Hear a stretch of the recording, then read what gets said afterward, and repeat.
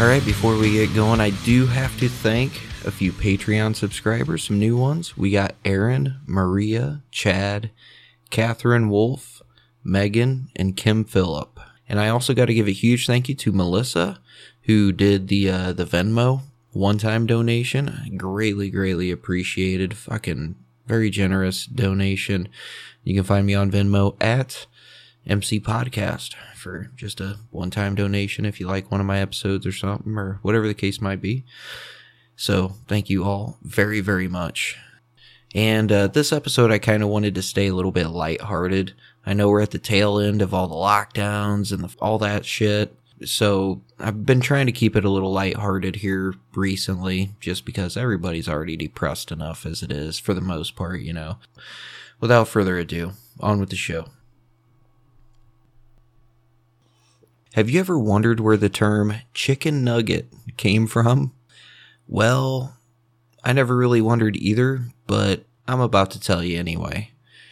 There's a popular rumor about a man in 1889 selling a chicken to a wealthy prospector, but he convinced this man the chicken was worth the price of one golden nugget. This is where the commonly used term chicken nugget originated from.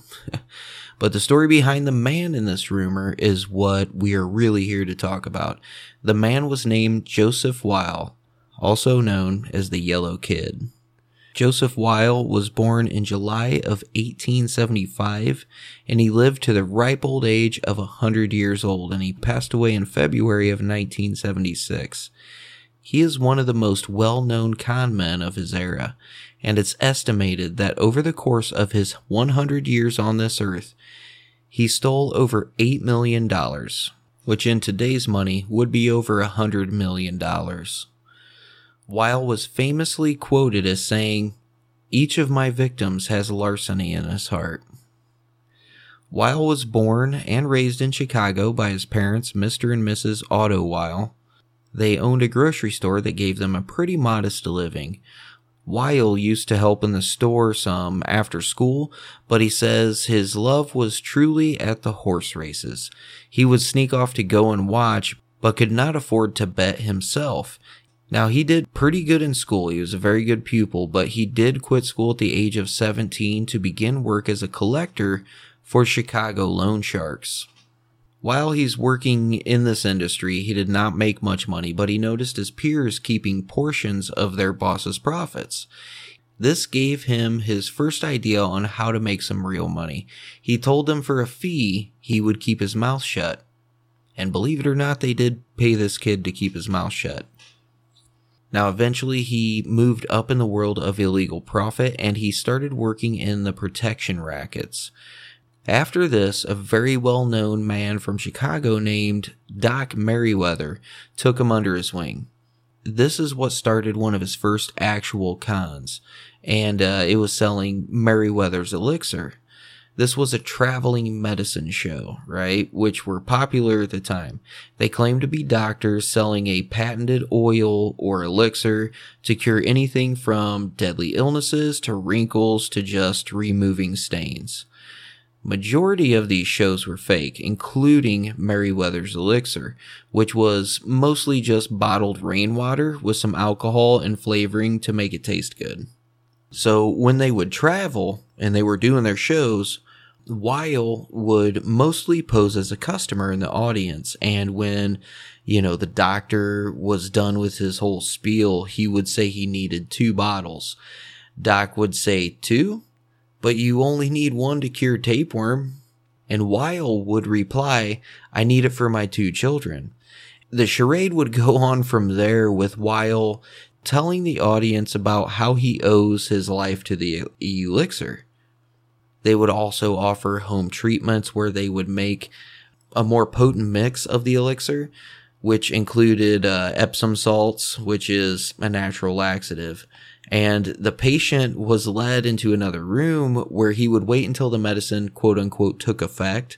And once he took his shit, Doc Merriweather would lead the patient out of the room, and Weil would run in and throw a long spiral peeling of potato that had been soaked in water into the basin, right?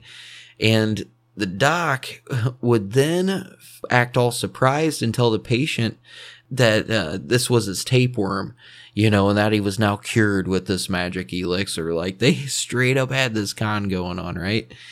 In 1903, Weil was working with a grifter named Frank Hogan. They did pretty small cons together, and a Chicago alderman and protector of vice operations in the red light district realized there was a comic named Hogan's Alley and the Yellow Kid, which was super popular at the time. The alderman, who called himself Bathhouse John, his last name was Coughlin, he coined the nickname Yellow Kid for Weil as he was working with someone named Hogan. So Weil has stated in his autobiography, which, if you go to look up his autobiography, it's wild.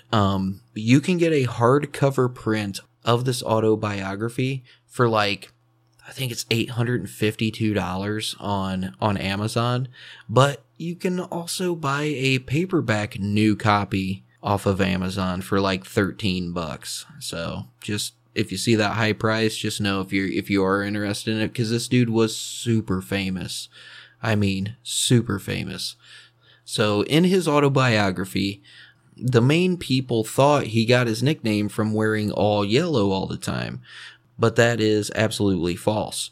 Coughlin and Weil were actually pretty good friends. Although Coughlin was a reputable man, he was friends with a lot of con artists and those who made money how they could. Now, Coughlin never participated or profited off of any of the cons, but he was a pretty friendly man and he treated everybody well. So he naturally treated Joseph Weil, well too. With Weil's original obsession being the horse races, for a time he came up with many ideas for, swindling men at the races. Okay, one story in particular was about a German man who owned a deli that Weil used to frequent all the time. At the time, Weil would dress very flashy, like diamond rings, diamond pendants, he had expensive suits. Now, the German delicatessen owner, his name was Kahn, one day inquired about what Weil did for a living. Weil told him that he owned stock in the racetrack. So Kahn expressed interest, but said he had never gone. So Weil, the Yellow Kid, invited him to go along the following Tuesday. So while they're at the track, Kahn noticed a man selling Red Hots at a concession stand. He was amazed that the man was able to sell them for 10 cents a piece, which is, a pretty big profit back then. So Weil took notice and told him to watch the man for a few minutes and estimate how much profit he makes in a day.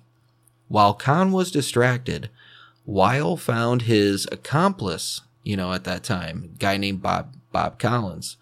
And they checked an office they knew was always unlocked. So they found out that it was empty, and Collins waited there, and Joseph Weil returned to Kahn. And Kahn was amazed at the man's profit, and the Yellow Kid asked if he would like to have a concession stand there. So Kahn couldn't believe that this was even a possibility, and Joseph Weil, told him they would go talk to the man in charge. So they went to the office where Collins acted as the concession manager. Now, as they discussed opening up a stand for Kahn, they asked him if he wanted to be in on the quote-unquote killing coming up, which was a huge profit scam. And Kahn, of course, had no idea what this meant.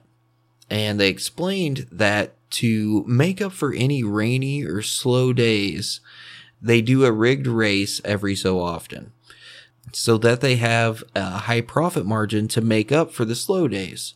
They told Kahn they knew who would win that day and urged him to bet so he can profit as well, with them.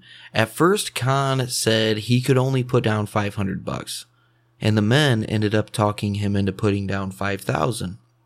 So Joseph Weil set up a fake office in a pool hall to collect the money, and they conned him into betting even more by Joseph Weil telling Kahn he had to step out, but if someone called for him to take the call.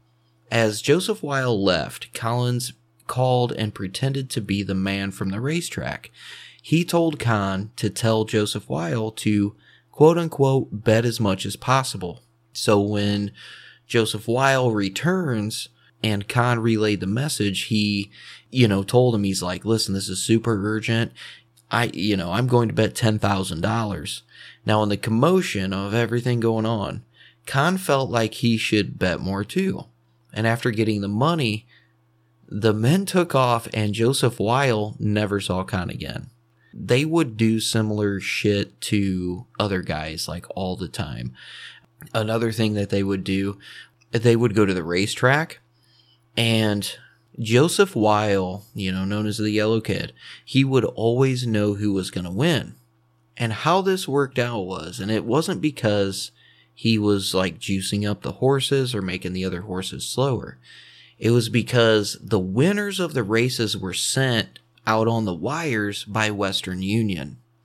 So Joseph Weil would pay off somebody from Western Union to make those wires just a few minutes slower coming through, and he would find out who won the race before the wires came out to everybody else.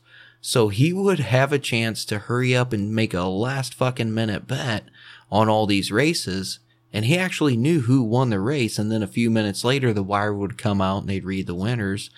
Fucker would win like every single time, you know what I mean? It's honestly pretty smart. But like Kahn, the guy Kahn that we just talked about, he was what is referred to as a mark. So when they would go to these pool halls, like everybody else is in on it except for the mark. Like the bartender's in on it, everybody in the bar's in on it, the phone calls, everything. But they would scam people out of so much money doing this shit. In 1924 alone, Joseph Weil made about $500,000 off of 20 different marks. In today's money, in that 1 year, 1924, in today's money, he made $7.2 million in 1 year off of straight up conning people, doing it that way, which is absolutely insane. So for a long time, Joseph Weil ran cons with a man named William Winterbill. One New Year's Eve, the men stopped into a bar to grab a drink on their way home to get their wives, and they found the bar empty, and there was a bartender working just madder than fuck, right? And the bartender said he hated owning the bar, and the next man to offer him $300 could have the place. So not thinking he was serious, Joseph Weil and Winterbill said they'd give him $300. The man took the money and told them they could have the bar and everything, stock included. And that's how Joseph Weil came to own his own bar and saloon. So not long after the reopening, they were told they had to buy a new liquor license that cost $1,000. So Joseph Weil thought, this was too big of a cost. He's like, I'm going to sell out. I'm not going to pay this shit. I'm just going to sell you my half. Then they meet this man from Atlas Brewing Company. The man offered them a different location with higher traffic and said they would pay for the license. The men, obviously, they couldn't say no to that. So they hired bartenders, managers, all that good stuff to run the place. So they didn't even have to be tied down and had a legitimate and lucrative business going on at the same time they were running all these cons. Hey, it's Kaylee Cuoco for Priceline. Ready to go to your happy place for a happy price? Well, why didn't you say so? Just download the Priceline app right now and save up to 60% on hotels. So whether it's Cousin Kevin's Kazoo Concert in Kansas City, go Kevin, or Becky's Bachelorette Bash in Bermuda, you never have to miss a trip ever again. So download the Priceline app today. Your savings are waiting. Go to your happy place for a happy price. Go to your happy price, Priceline. Now it's time for a word from one of my favorite sponsors, AMC Networks, Shudder.com. Shudder is a premium video service brought to you by AMC Networks, offering an unbeatable selection of expertly curated horror, supernatural, and thrillers, uncut and commercial-free, with exclusive and original titles you won't find anywhere else. Start your free trial today, risk-free. You can stream all this for $5.99 a month or $56.99 a year. Shudder has the largest, fastest growing human-curated selection of thrilling and dangerous entertainment, and it is referred to as the Netflix for horror. There are new spine-tingling thrillers, shocking horrors, and edge-of-your-seat suspense added weekly. You'll have unlimited access to stream ad-free on all your favorite devices like iPhone, iPad, Apple TV, Xbox One, Amazon Fire TV, Google Chromecast, Roku, Android devices, literally everything. Shudder has a unique collection of exclusive and original films and series. They have horror classics and blockbuster hits. As you guys know, I've stated several times, I'm a huge fan of Shudder.com. I'm a horror freak. I get into that kind of stuff. I get into the thrillers and stuff like that. So for me personally, it's super easy, man. I just literally log on to the app on my Android phone and I can sit there and watch it, as much as I want. It's pretty damn awesome. And there's always something to watch. Some of the exclusive titles that are currently available. You got Creepshow, which is a Shudder original series. Cursed Films, which is a Shudder original. The Deadlands, which is a Shudder original. 3 from Hell by Rob Zombie. Shudder exclusive, and we all love the Rob Zombie movies, I'm pretty sure. We got one called The Room, which is a Shudder exclusive again. One Cut of the Dead, which is a Shudder exclusive. Horror Noir, which is an original documentary by Shudder. You got Lizzie, which is a Shudder exclusive. You got Mandy. You honestly got so many titles and options. It literally is like the Netflix for horror. So how do you get it for 30 days for free? Go to Shudder.com and use the promo code MCPodcast. That's Shudder, SHUDDER.com. Type in the promo code MCPodcast, get 30 days for free, and check it out. You guys can thank me later. You're gonna love it. Another scheme that Joseph Weil was involved in was buying up a bunch of swampland in Michigan at a super cheap price.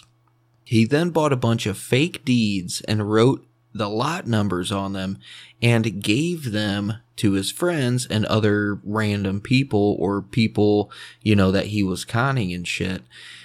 Then he suggested that they call to get it recorded that they bought the land. So when they would call the county recorder, he replied that it was a $30 fee to record a new deed. Now, even though $30 was a bunch of money back then, people still paid it because the land itself was a gift. They didn't have to pay anything for it. Well, what they didn't know is that Joseph Weil had made a deal with the county recorder. For every $30 fee, Joseph Weil would get $15 of it.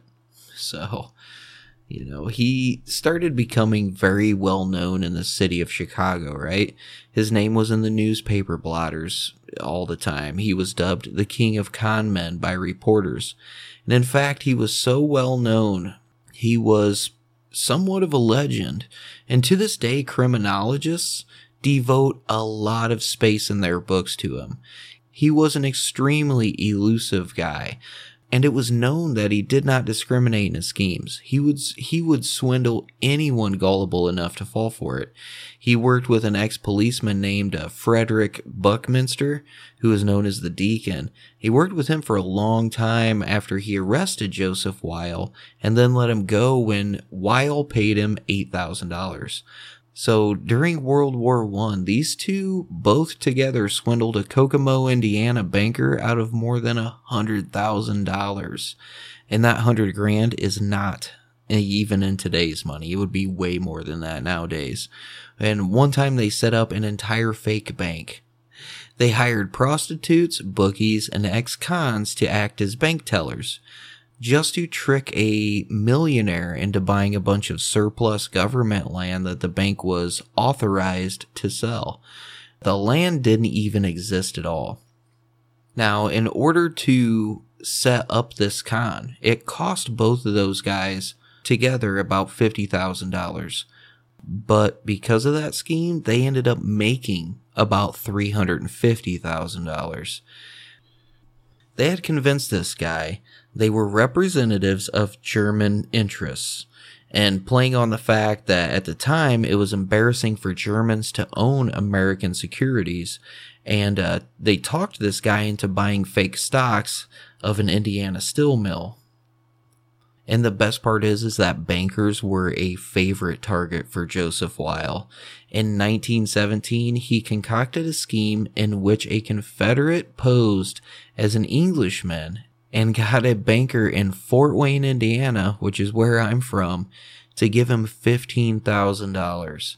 A year later, Joseph Weil had set up 6 phony brokerage offices and had used counterfeit J.P. Morgan and Company stationery to create all this shit. So even with all these schemes, some of Joseph Weil's most talked about and most famous schemes are when he swindled Benito Mussolini, yes, the Italian dictator, out of $2 million. Alright, another famous one is when he talked a cop into purchasing $30,000 worth of fake stocks from him while the cop was arresting him. That's how good this dude was, right? So in 1925, Joseph Weil was arrested and charged for writing a bum check. So he tries to get himself out of it by a con. He got the court-appointed doctor from the quote-unquote psychopathic laboratory to state that he found Joseph Weil to have the intelligence of a 16-year-old. And then Joseph Weil then argued that he could not defend himself because he was not smart enough to do it. The doctor's statement read, quote, "He is foppish to the last degree, a moral imbecile, possessed of a busy brain that is eternally plotting against somebody but unaware that injury is being done to others," end quote. And the judge straight up only sentenced him to like 30 days. So that same year, Joseph Weil lost a Sheridan Road hotel. He had owned it and he had defaulted on his loan payments.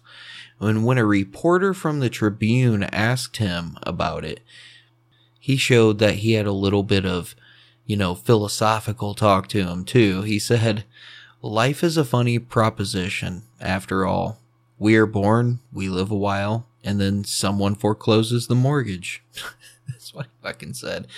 In 1928, while he was serving time in a prison in Leavenworth, Kansas, he sent out letters to a bunch of Chicago people, and he was asking for money. In his letters, he said he needed the money to help his fellow inmates properly celebrate Passover. In his letters, he was claiming to be the president of the Jewish congregation. I mean, this fucking guy just literally did it all. On February 3rd, 1934, he was arrested in Peoria, Illinois, with 2 suitcases marked $200,000 and filled with newspaper cut into money, the shape of money. Now, unfortunately, the police had taken him into custody before he had actually committed any crime, and then they had to let him go. So, in 1941, Joseph Weil had just got done doing a 27-month stint in a federal prison in Atlanta, Georgia. And when he gets out, he announces that he was totally reformed. He wrote an autobiography and pretty much lived out the rest of his life on the money that he had gained from his life and from the book. His autobiography was written with the help of a biographer by the name of W.T. Brannan, and it was pretty much like a tell-all memoir. If you want to get this book, like I said, it's like $13 on Amazon for the paperback, brand new, and you can find used ones too. But so interesting. I mean, so much shit that this guy did. It is said that in today's money, in his life, he had stole right around $114 million. He was arrested 1,001 times, and he spent all of his money in high living and travel. And Joseph Weil was only jailed like a total of 10 years, which is not a whole lot considering he spent about 2/3 of his life making money illegally. funny little side fact, each time Joseph Weil was arrested in Chicago, his goods were seized by a bailiff. That bailiff was actually his very own brother. So, like, obviously the two took totally different paths in their lives, which is interesting as hell too. But Joseph Weil ended up living out his days in a Chicago nursing home until his death. On his 99th birthday, the nursing home threw him a party. A Chicago reporter attended that party and said that the party was great, is high energy, and full of good fellowship. At the end of this party, the reporter saw Joseph Weil swipe a box of candles when he thought no one was looking. Even in this guy's old age, he could not help taking whatever was easily available. Shortly before his death, another reporter had visited him and brought him cigarettes and Sprite. He told Joseph Weil that the Sprite was actually champagne. And when the reporter went to leave, Weil said, "Keep bringing me cigarettes, but skip the pop. I know the difference, even though I'm over 100. So the reporter then asked Weil if he were on the street, if he would still be scamming. And Joseph Weil replied to him, "Does a hungry dog like food?" You know what I mean? When Joseph Weil eventually did pass away in 1976, he was 100 years old. So Joseph Weil, he excelled quite a bit in social skills, yet his ability to read people was so well developed that he could tailor his statements to match exactly what people wanted to hear. In his autobiography, he wrote, "The desire to get something for nothing has been very costly to many people who have dealt with me and with other conmen. But I have found that this is the way it works. The average person, in my estimation, is 99% animal and 1% human. The 99% that is animal causes very little trouble, but the 1% that is human causes all of our woes. When people learn, as I doubt they will, that they can't get something for nothing, crime will diminish and we shall live in greater harmony." So he himself was a con man, but he did believe there was an order of the world of gentlemen thieves. He said he only stole from people who deserved it, being quoted as saying, "I never cheated an honest man, only rascals. They wanted something for nothing. I gave them nothing for something." He also believed that scamming women was the lowest of the low. When Sigmund Engel was arrested and finally charged for defrauding women over a 5-decade career, Joseph Weil was quoted in the Chicago Tribune as saying, "There isn't a day that someone doesn't abscond with a woman's money. Preying on the love of women for money is one of the most despicable ways of making a livelihood I ever heard of." I'm going to give you this last little thing here before I send you off. Check this out. This is from the Digital Research Library of Illinois History Journal. And it says, quote, "A well-to-do businessman sold his warehouse business for a cool $1 million. Not knowing what to do with himself without work, he decided to become semi-retired. He chose to oversee and manage the properties he still had, and of course make a few deals on the side to keep himself sharp. One day he decided to sell an apartment building he owned. He chose a selling price of $8,000. A young man came to him inquiring about the apartment building. After a bit of haggling, the businessman offered to sell it to him for $2,000 down and $6,000 to pay on interest. The young man offered to pay all $8,000 if the businessman could give him a few days to get the money together. Wondering how such a young man could possibly acquire so much money in such a short time, he asked just how he planned to get that dough. At first, the young man wouldn't tell him. Then after a while, he let loose his quote-unquote secret. The secret was that his uncle had been pushed around his whole career by a bunch of bigwigs in the business and finance world. They used his skill and gave him pennies when they should have been giving him dimes. Well, his uncle had helped him acquire a lovely lodge they had initially intended to use as a hunting lodge. Though it was rarely used, its value had climbed to $135,000.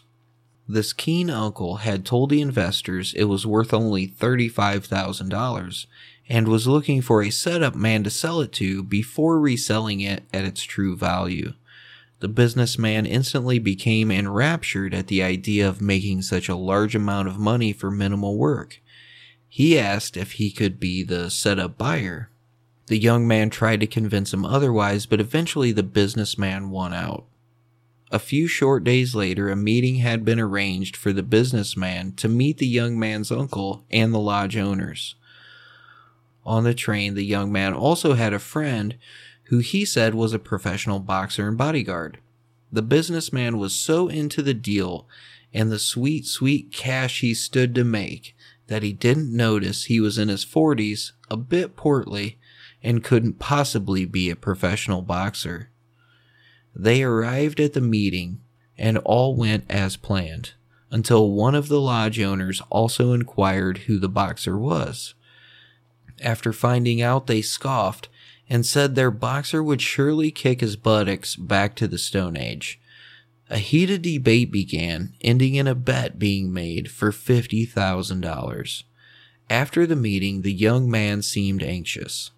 The businessman asked him why. He told him he only had $15,000 to bet, but he knew who the other fighter would be and that they could bribe him to lose. The businessman, seeing even more money flash before his eyes, quickly said he would cover the $35,000 and use the winnings to pay for the lodge. That night, the two fighters shadow boxed in the hotel room. The businessman thought he was a genius. The next day the fight commenced. The money had been taken from the bank and placed in a lockbox, and things were working out as they had planned. The young man's fighter was making a mockery of the other man. Then out of nowhere, the other fighter throws a haymaker, causing the 40-something-year-old boxer to fall to the ground, spit out blood, and then lay motionless. One of the lodge owners stated that he was a doctor and ran to check on the boxer. After checking his pulse, he proclaimed he was dead. Panic enveloped the room. Not only were they gambling illegally, but they had also played the part in a man's death. They all fled the scene, including the businessman, who took the first train he could back home. Of course, he left behind the $35,000.